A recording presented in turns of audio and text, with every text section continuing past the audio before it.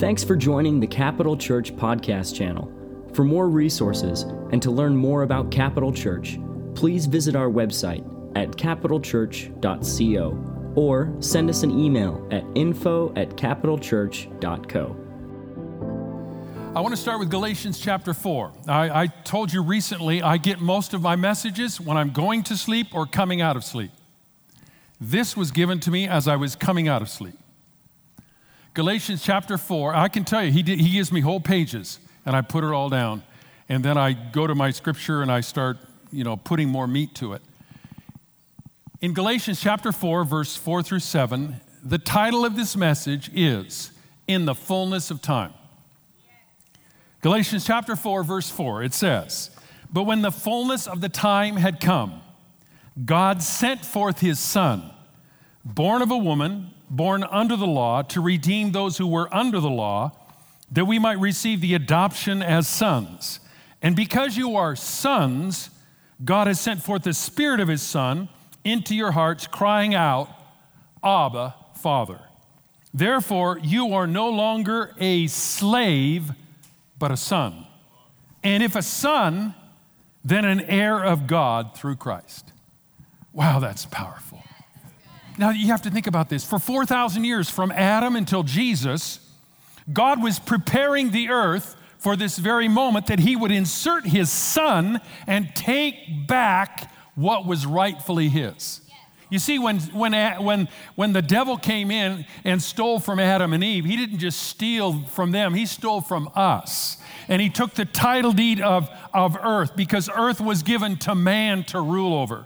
So he took the title deed. You remember what happened when Jesus came and he died, rose from the dead. Ephesians chapter 4 said he went to hell and took captivity captive. He went to the very gates of hell, took the title deed back that Satan had stolen, and took it with him and took captivity captive, and they trailed behind him as they went to paradise. That's scripture. Now, we see that it took 4,000 years for God to prepare all that for that insertion of time, which was the fullness of time. You're going to have to understand this. You have to understand history, or you will never understand your destiny. So we need to understand a little bit of what was happening during this time. The fullness of the time means the place and the time that God chose to send his Son was the most ideal, the most ripe, with potential for fruitfulness of any other in all of history, either before or since.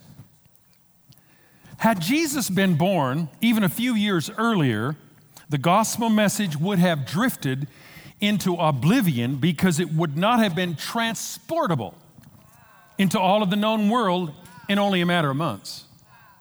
Had he been born a few years later, the world would have been too wrapped up in surviving the onslaught of depravity and decadence that brought about the invasion by the barbarians and the demise of the Roman Empire. The place where Jesus was born at that time was at the center of the world. That small land bridge where Jerusalem sits, perfectly nestled between, and is the perfect connector for the continents of Asia, Europe, and Africa. Every major trade route in the ancient world passed through Israel. In fact, historians say it passed within a couple miles of Nazareth where Jesus lived. It was the perfect time. It was the fullness of time. Socially, politically, and religiously, the lines of human existence have never been more perfectly threaded together to receive God as they were at the moment of the birth of Christ over 2,000 years ago. Shakespeare, I don't often quote Shakespeare, but he said, there is a tide in the affairs of men. Meaning there seems to be an ebb and flow to life and human history that almost demands that certain monumental events take place at certain times as the tide comes in. There are a handful of moments in history when mankind was perfectly poised to receive and experience spiritual giants sent from God to awaken within us a hungering need for a loving and righteous God. God, at that moment of time previous to Jesus and during the time of Jesus, God himself made certain that certain heroes were placed in and thread into that historical moment, that we could read about them in history. We could read about them in the Bible. The John the Baptist, the Pauls, the Peter, James, and John, the Lazarus, the Mary and Marthas, the Mary Magdalene. You go down the list. These were all people inserted during that time that God had prepared before the foundation of the earth so you and I could read about them. And so we could celebrate the historical heroism of these people. Heroes in the making who would shake history forever. On that Christmas night, the sky exploded with the light of the glory of God and his love for all mankind. One of the greatest moments of all time. The ebb and flow of history reached an apex at that moment, and God broke through. Politically, never before had the world been as unified as at that time. It was the Pax Romana, the Roman peace, extended in every direction because the Roman Empire was in charge of the world. The entire world was held in the iron fist of Roman rule. Pirates no longer ruled the Mediterranean. Roaming bands of robbers no longer ruled the open lands between towns and cities. The Roman rule of law was in place. The entire Roman Empire was united together with an intricate system of roads, which you can still see to this day. Because of the roads, the gospel spread like a wildfire through the civilized world at such a rapid pace because the people carrying the message could travel so far so quickly. The language. At that time, the world was united by a common language. The language was Greek, which is the language of the New Testament. The early missionaries could always find people who spoke Greek. God had divinely appointed this time in history because all of the basic mechanisms necessary to ease the spreading of the gospel were perfectly in place. Economically, the economic condition of most of the Roman Empire, and particularly Palestine, had reached a crisis point. The extreme cost of war of the Roman, the colossal burden of taxes in excess of 50%, a growing overpopulation that strained the already depleted food supplies. There was more poverty now than any time in history. 10% were the elite, wealthy, and provided for themselves. 90% lived in poverty and slavery. 2 out of 3 people on the streets of Rome and other major cities were slaves. They were owned, and they owned nothing. Life was so depressing and so riddled with heavy, unyielding labor that people were becoming hopeless. And at this moment, Jesus came on the scene and said something that, you see, his words were so gigantically powerful and penetrating. He would say simple things like, "Come to me, all who are weary and heavy laden, and I'll give you rest." They hadn't heard that before. The whole world was in chaos. The whole world didn't understand a Savior, nor did they have a Savior. At this, hope started to infuse their souls, for they had never heard such a message. They heard about God loves you and has amazing blessings in store for you. They heard, seek his kingdom and his righteousness, and he will meet every single need of your life. Morally at that time, the world had sinned itself into such moral depravity that there was a cancer of the soul that left men and women everywhere feeling desperate and hopeless in the vileness of their sin. There was a deep slide into moral decay and decadence. Disaster and oblivion was all they had to look forward to. And they had no idea how to escape that destiny.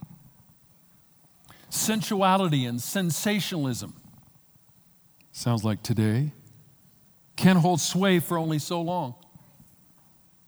The only satisfying thing is the living Christ who comes into our lives.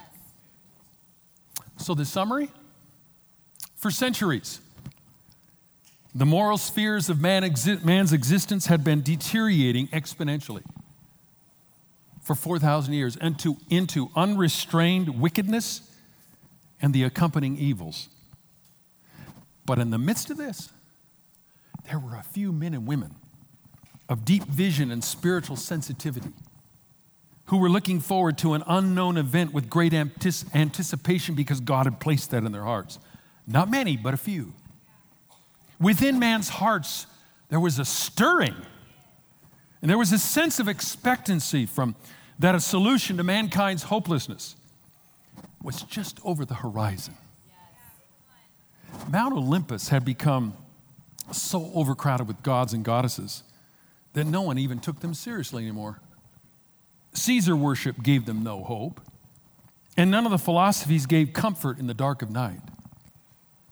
The need was evident, and the time was full. It was the fullness of time. It was time for the Savior to appear. Everything was perfectly poised to receive the coming of the Prince of Heaven, the coming of the Redeemer, the coming of the Savior of the world, and the coming of the King of Kings. And into this setting, the heavens are torn apart.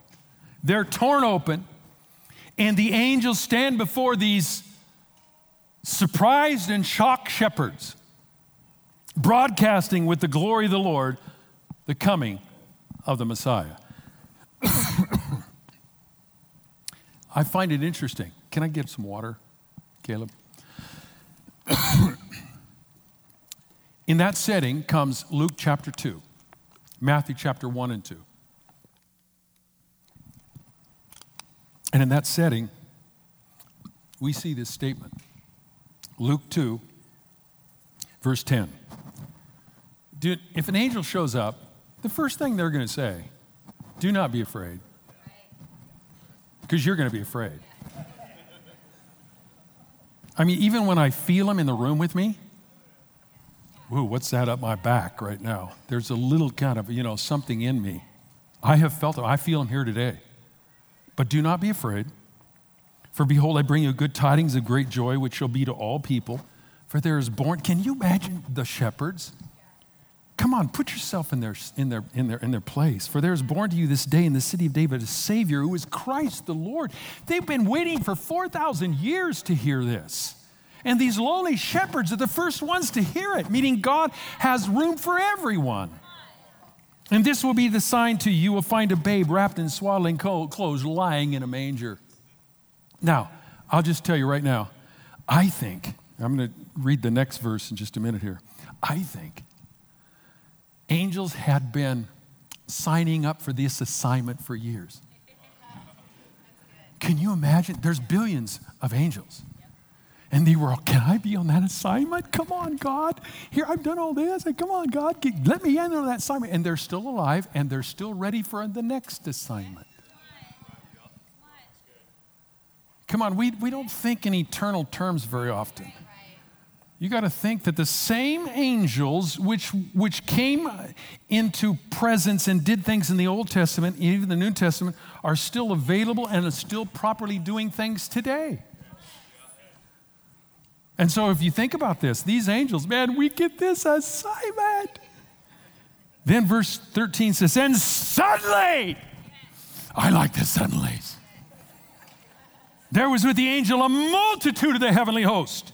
I don't know how many multitudes are. Millions, hundreds of millions. But can you imagine the entire sky lit up with angelic hosts? I'd be on my face. And suddenly, it was with the angel a multitude of the heavenly hosts praising God and saying, glory to God in the highest, and on earth peace, goodwill toward men.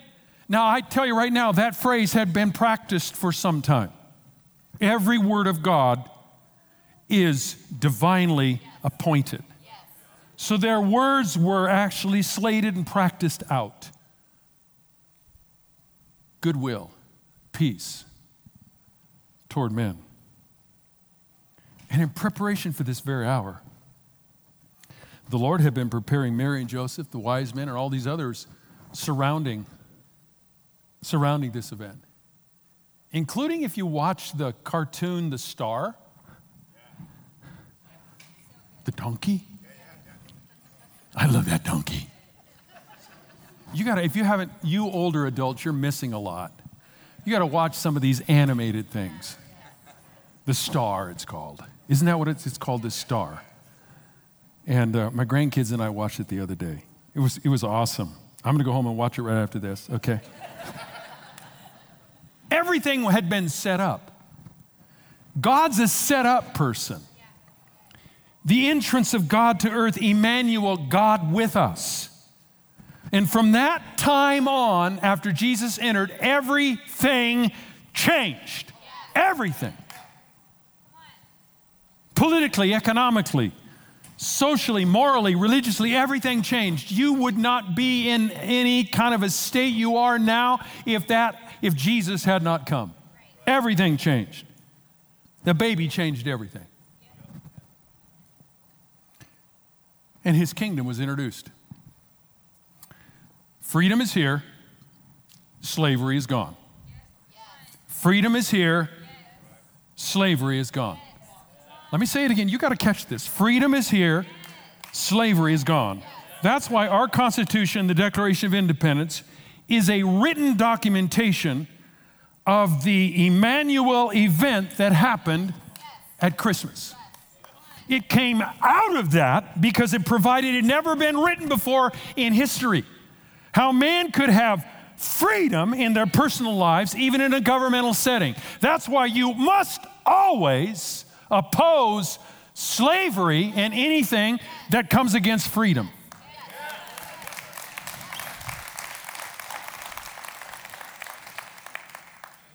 Now in our day, we're sitting here at noon,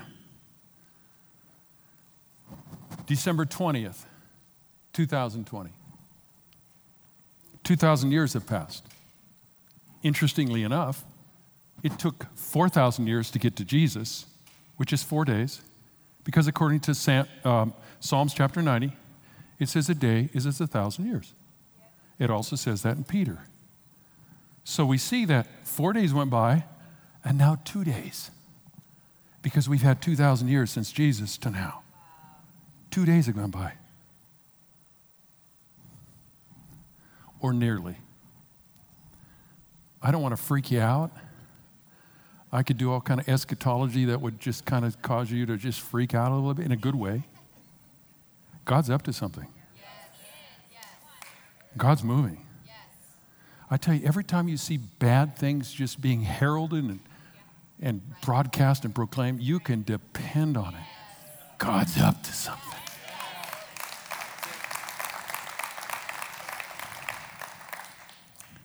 So here we are, 2 days, 2,000 years later. We have similar conditions at work today, as I just noted. We are united by mass media and the internet. Events everywhere in the world can be witnessed by the rest of the world in real time. The English language is spoken by more people on earth than any other two languages put together. You can find someone anywhere who speaks English. Morally, we seem to be bankrupt.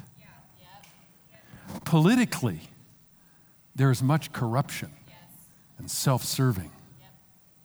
Prophetically, we hear the prophets saying that God is near if his people repent and turn to him. I know it. I've been there. I was on the platform proclaiming the same thing out of 2 Chronicles 7:14. And I knew as I saw in front of me hundreds of thousands of people on their feet declaring the same thing, God was there and he was up to something.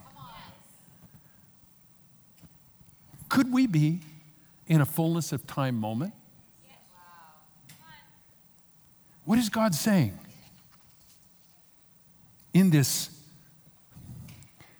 time between waking up and I'm kind of in a daze, but I feel all these words coming in my mouth, in my mind. The Lord spoke to me and said, tell them to take courage and take heart.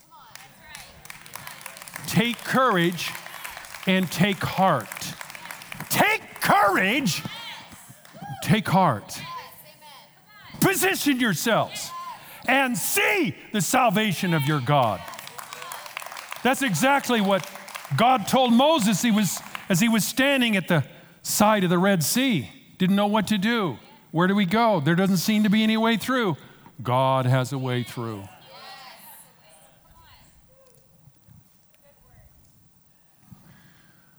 Can I tell you something? I could tell you things that would shake you.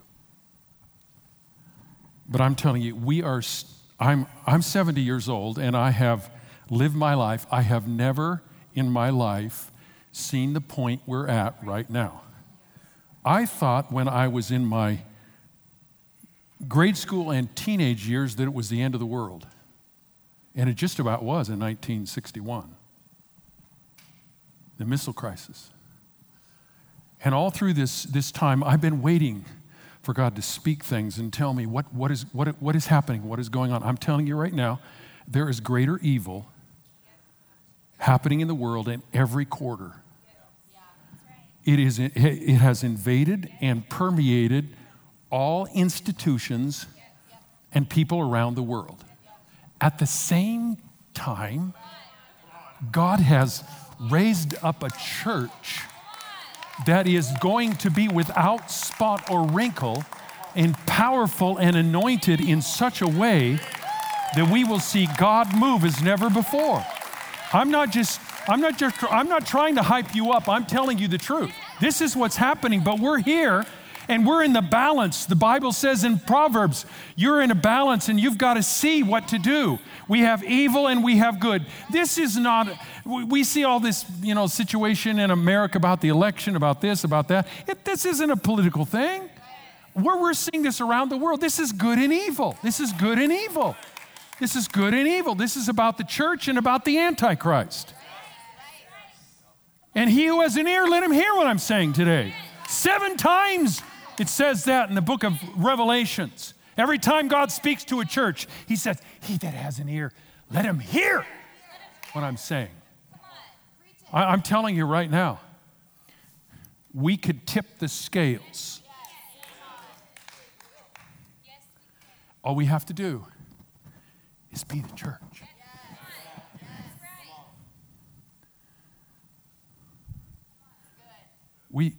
We have to do a few things. The scripture that screams to me daily. Oh, and by the way, Winston, you will confirm this. You have to listen to my radio program this week. You have to. We were in the studio this week. God came on us. He came on me like I've never felt before. I had notes ready to go. It all went to the side, and God spoke through me and Winston for 4 programs, 2 hours, prophetically. If I were you, I'd listen this week. 1 o'clock on KBXL 94.1, or you can catch it. They have it on the archives, and we also have it on our website. That's just a sideline. But if I were you, I'm going to listen to it. God, I can't even remember what I said. I'm serious. I'm going to listen to it because I don't remember what I said. It's time for the church to be the church. Matthew 16:18. Stay with me. I feel that same spirit. Matthew 16:18. It says, Peter and the disciples were talking to Jesus, and Jesus comes along, and he says, "Who do they say I am?" And finally, Peter says, "You're the Christ, the Son of the living God." And Jesus says to him, "Flesh and blood has not spoken this to you. Your Father in heaven has spoken. And I'm going to build my church." This is what Jesus said. "I'm going to build my church, and the gates of hell shall not prevail against it." Now, let me tell you right now, a first mentioned principle of any word or thought is very important in Scripture. This is the first mention of ecclesia or the church. And the very first thing that God says when he talks about the church, and the gates of hell shall not prevail against you. In other words, we will have spiritual authority over the gates of hell. Gates always speak of authority. We will have authority over their authority. And you've got to learn how to take authority over devils. They have no right in you. In fact, if they come into your house, they're trespassing. If they come into your life, they're trespassing. Every night, my wife and I, we pray over our houses and our family, and we pray over the church and the property. We pray over you. And whenever we say we come against the enemy, we command you to leave because you're trespassing in the name of Jesus. Now, you got to do that. That's why we were praying over Bob. That's why I believe Bob got healed, is because we've been praying for him. Oh, God. We got to be the church, the ecclesia. You got to open your mouth. I keep telling you, prayers aren't prayed until they're said. And we got to start saying prayers instead of just, and we got to get past. Now, hear me out. I understand supplication, I understand petitions, but we got to get to the place where we're declaring and decreeing what God has already declared and decreed.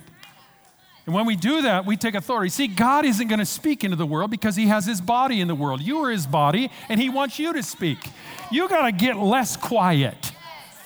Now think about this. All three, my daughter tells, because I'm not in social media. I think it's a waste of time. And if you saw what they came out with this week about privacy, you better get off of it. Just me. You might want to take some of these things I say and take them to Jesus, and he can tell you the same thing. But I'm telling you right now, we need to start being alive with our testimony. Quit being so shamed and bullied.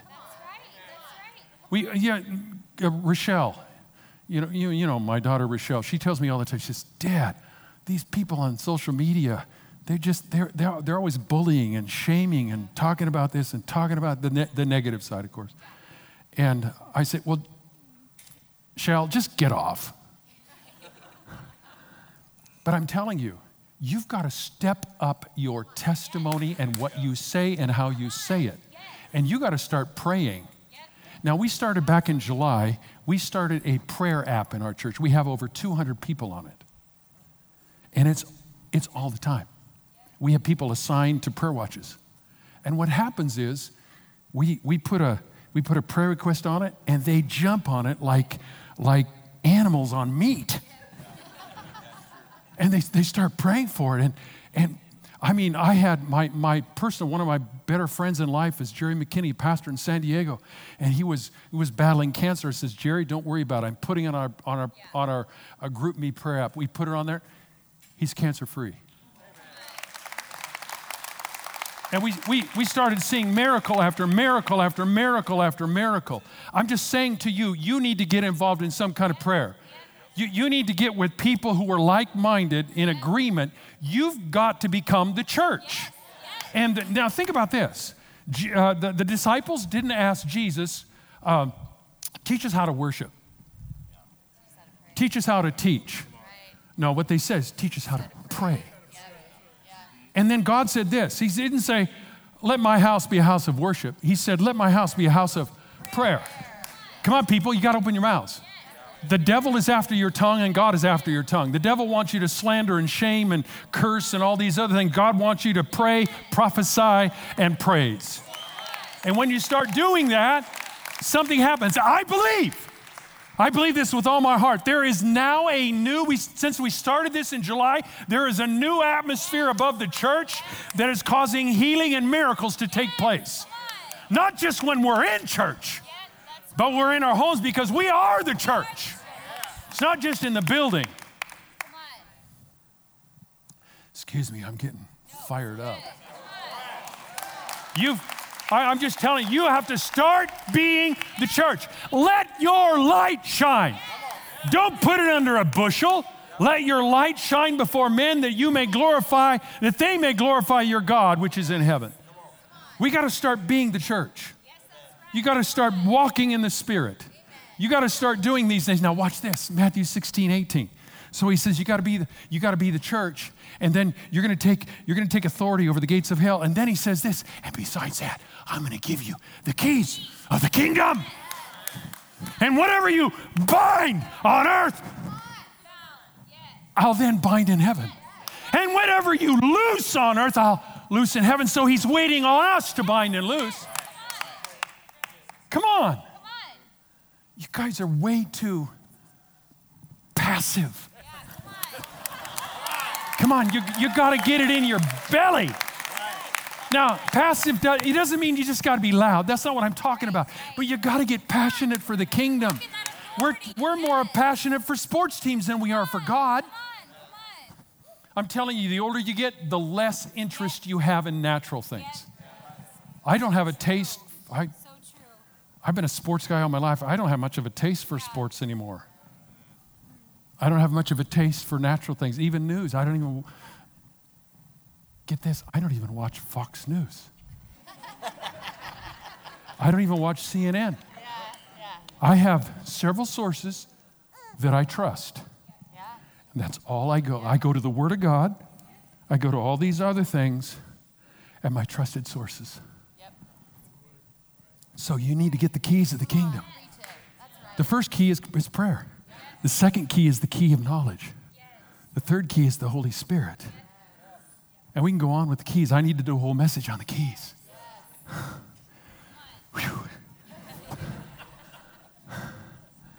Come on, people. Are you catching this? This is not taught. This is caught. You got to catch this because God's up to something. And he's moving us into a new realm we've never seen before. And if we learn how to bind, we learn how to loose, we learn how to use our keys. I remember when I was teaching school in Portland, Oregon years ago, one time I asked my class, and I have confirmation for this because I had a student in the service, first service. This is like 40 years ago. And I asked the kids, who has the most authority in this school, in this church? Because it was a school part of church. I thought for sure they would say the senior pastor. You know what the kids told me? I say, the one who has the most authority? Oh, that's Brother Wency. He's the janitor. Because he has all the keys. The kids told me that. Brother Wency was a former Catholic monk who had taken a vow for 10 years of silence. So that when he was in our church, you would ask him a question, and he had not talked for so long that he kind of stuttered to get going on his language. But he was the most interesting person. He looked like a monk. He was short with a bald head. But he had the most authority because he had all the keys. That's so good. Come on. Do you have all the keys? Yes. Yep. Are you working those keys? The key of authority? You got to take the key of authority. Don't let the devil bully you. Stop it. Come on, you've got to, I wish I could just shake all of this. You've got to start moving in your realm to be the Christian that God has authorized. Now, I probably said this last message, but I'm going to say it again. If you're in court accused of being a Christian, is there enough evidence to convict you?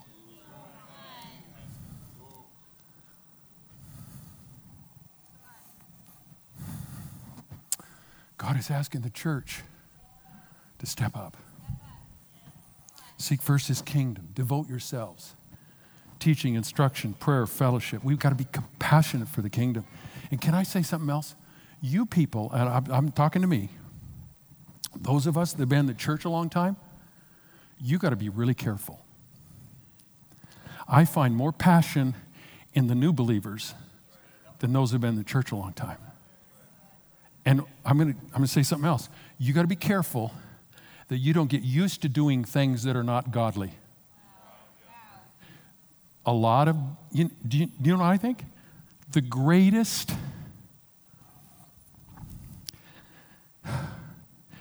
sorrow that God has in the church is gossip.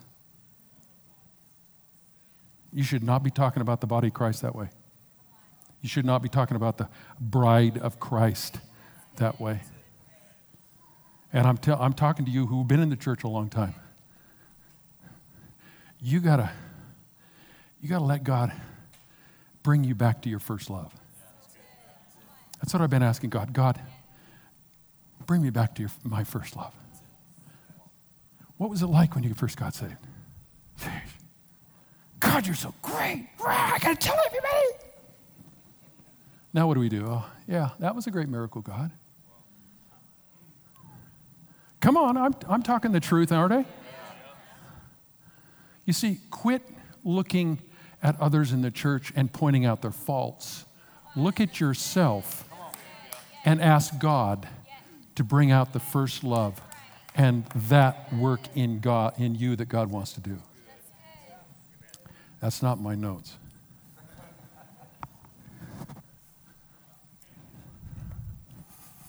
Thank you, Danny. So, I'm going to try to wrap this up. Let your light shine. Commit to pray. Open your mouth. Even do the little things. I find this interesting, but the story that I told 3 weeks ago, David and Goliath, 1 Samuel 17. You know why David was victorious? Because he had prepared himself in days of peace for the days of war. He created a habit of overcoming giants that came into his life through dedication and his worship to God. So when Goliath dared defy God in Israel, David did not shrink back, but boldly proclaimed who God was and what he would do with Goliath and the Philistines. We might think that's cocky. No, that was a declaration, decree of what God was going to do because God had already spoken into his heart. His one act turned the battle. Could your one act turn the whole battle? You defeated an entire nation, positioned David to eventually become the king, caused all of Israel to rise up and become what they should be. Can I just say this? Let's start preparing. You think it's war now? If you can't if you can't run with the footmen during peace, how can you run with the chariots during war? Let's start preparing and setting ourselves aside to become the heroes of God and his kingdom in our day. We need to become supernatural heroes. God wants to make all of us heroes. He has inserted you here. Why weren't you born in 1500? Why weren't you born in 1000? Because God knew that he needed you right now and he inserted you into this time period. Don't waste it. I'm sorry,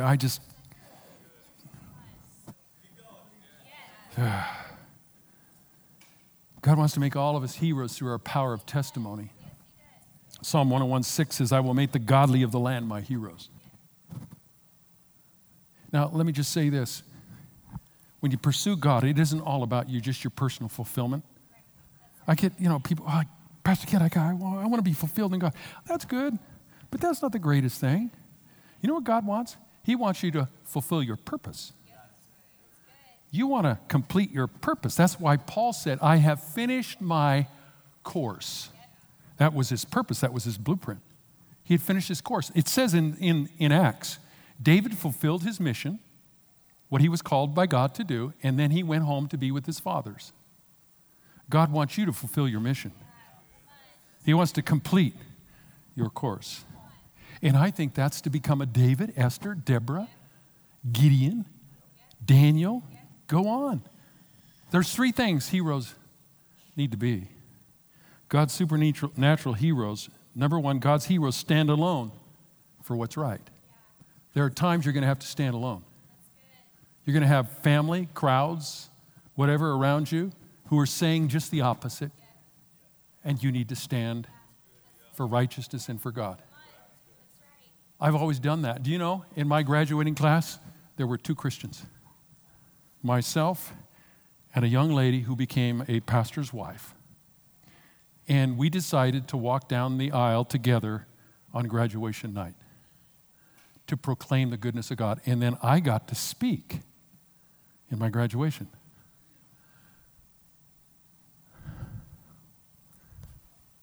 Stand for what's right.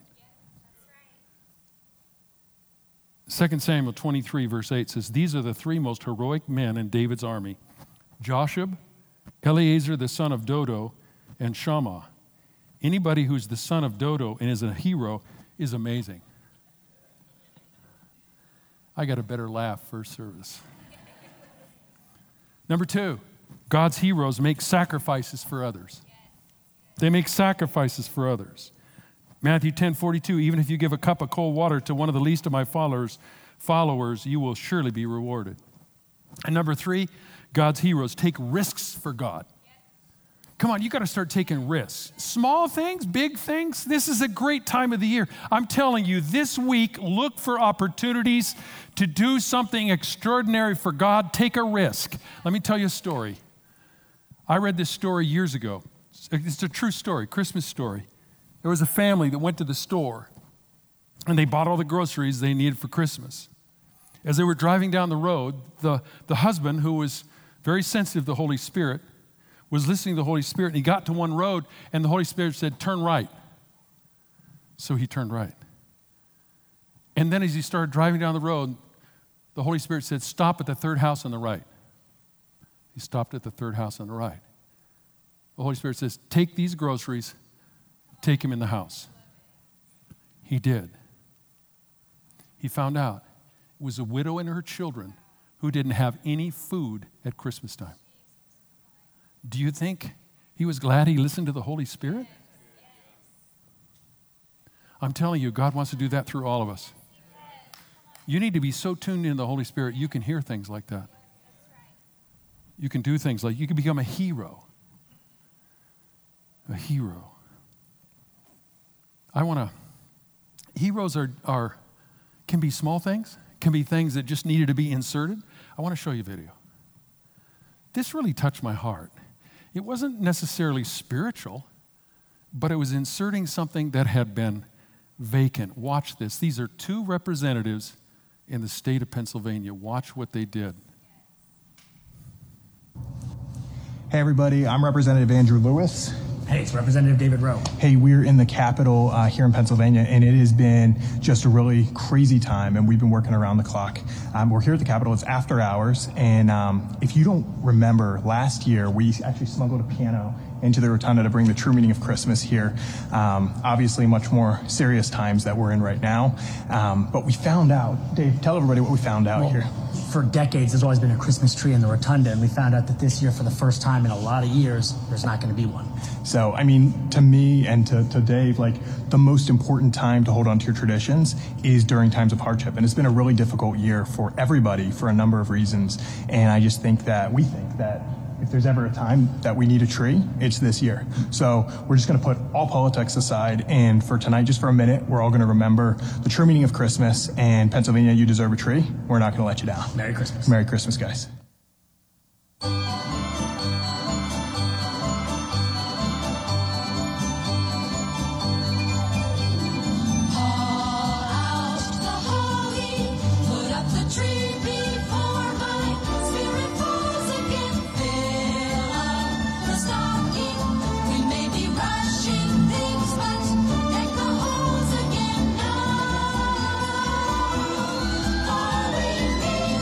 Christmas, right this very minute.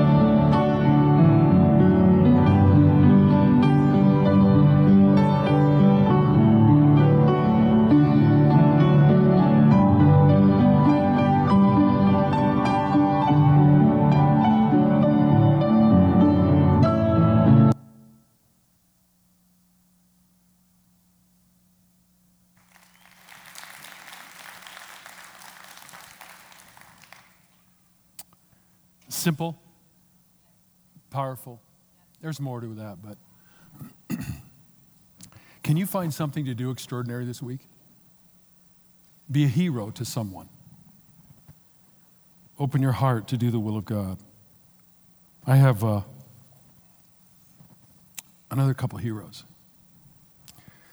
I don't know if you have been watching our local news, but even our own Pastor Mark has been under assault. Pastor Mark is the chaplain of the Boise State football team. 2 weeks ago or so, an organization out of Wisconsin called Freedom from Religion sent a letter to Boise State University as a result of a picture they saw on ESPN where Mark is in the center of Boise State football team and BYU praying together.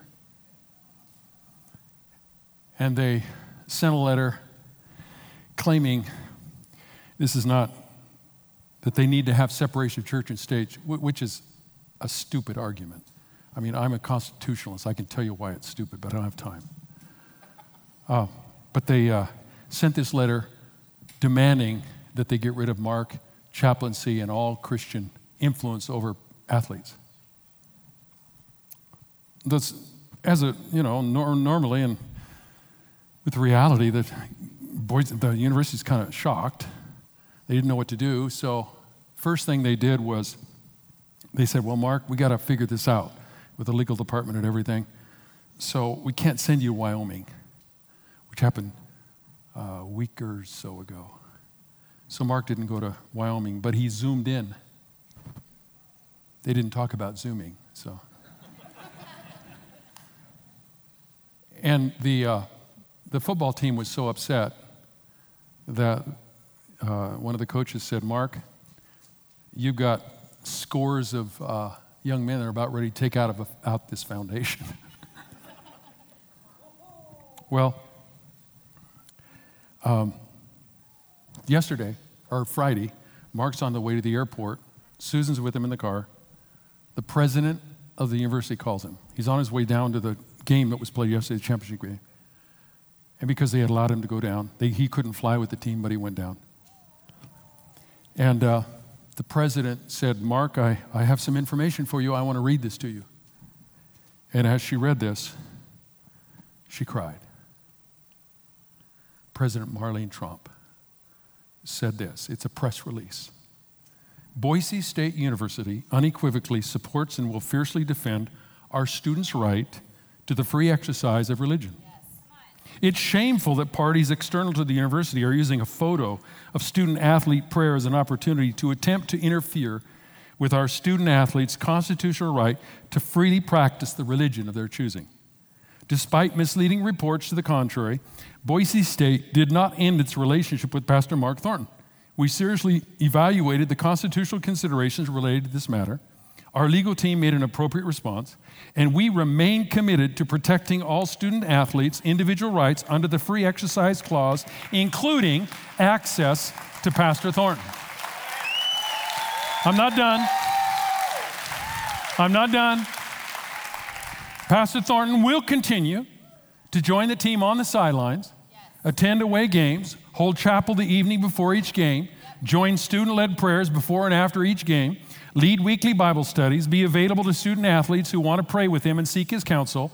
President Marlene Trump, who feels very strongly about this matter, has committed to personally pay for Pastor Thornton's travel to the Mountain West Championship game so that he can support our student-athletes. We will also ensure that he is able to return to Boise to be a part of services in his home church on Sunday.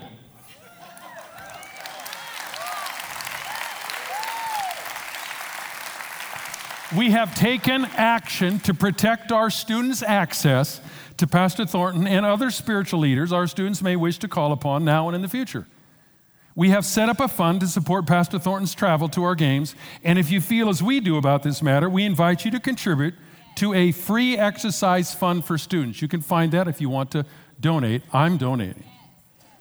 I was present, this is President Trump, I was present on the field when our Bronco football team and the BYU Cougars knelt to pray together after a very intense game, said Trump.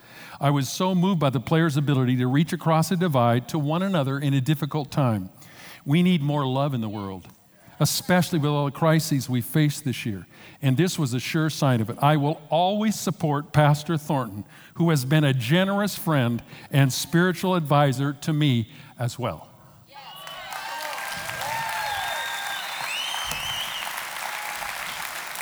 Come on!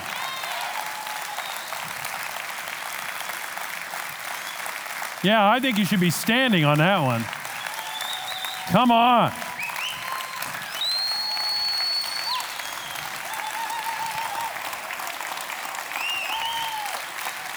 Praise God. You may be seated. I am so impressed and admire her heroism. God bless her. Now, this is what we're going to do. I already did this first service. I'm asking everyone who can to write a letter, an email, or a phone call. You will see it on the screen. Take out your phone and take a picture of the screen to Dr. Marlene Trump. You tell her of your support and your unfailing faithfulness to her and to Boise State and what she did. Commend her for her actions because that was heroic. Now, who's going to do that? Who's going to do that this week? Okay, thank you. You got to do it right away. Do it by tomorrow, because if you don't do it by tomorrow, it's Christmas and you'll forget about it, etc. And when you address leaders and those in authority, you're always kind and honoring. Don't say stupid things. You be short. It doesn't have to be long. You tell her how proud you are of her.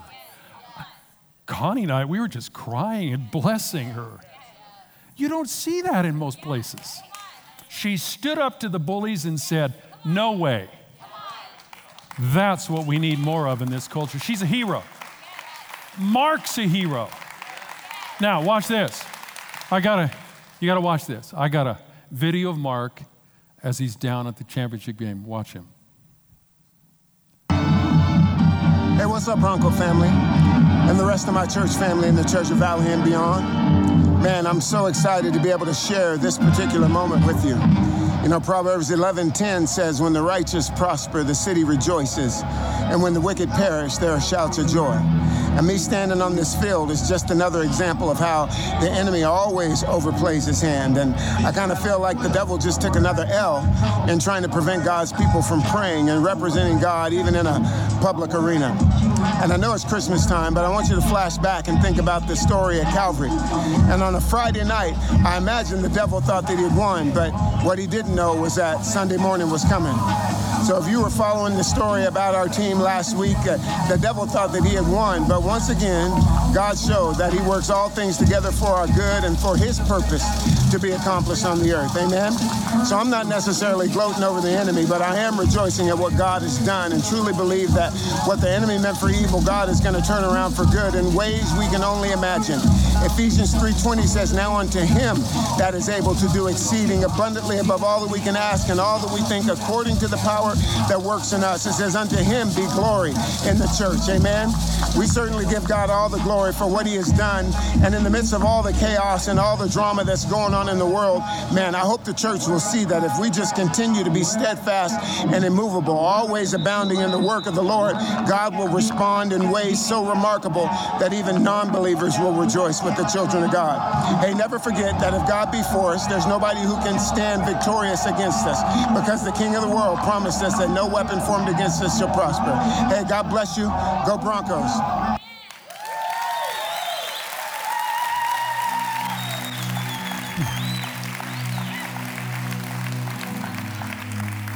Man, he was anointed. So good. See, our Christian life should impact our culture, wherever we're at. I'm so proud of Mark, so proud of President Trump, so proud of all of you who do amazing things. Let's let this week be the beginning week that we become supernatural heroes and we find things to do for others that are extraordinary. They don't have to be big. taking groceries to someone, praying for someone who's sick, just blessing someone. 2 scriptures to close. Matthew 4:16, the people who sat in darkness have seen a great light. And upon those who sat in the region and shadow of death, light has dawned. Romans 15:13, now may the God of hope fill you with all joy and peace in believing, that you may abound in hope by the power of the Holy Spirit. Let's abound in hope this season.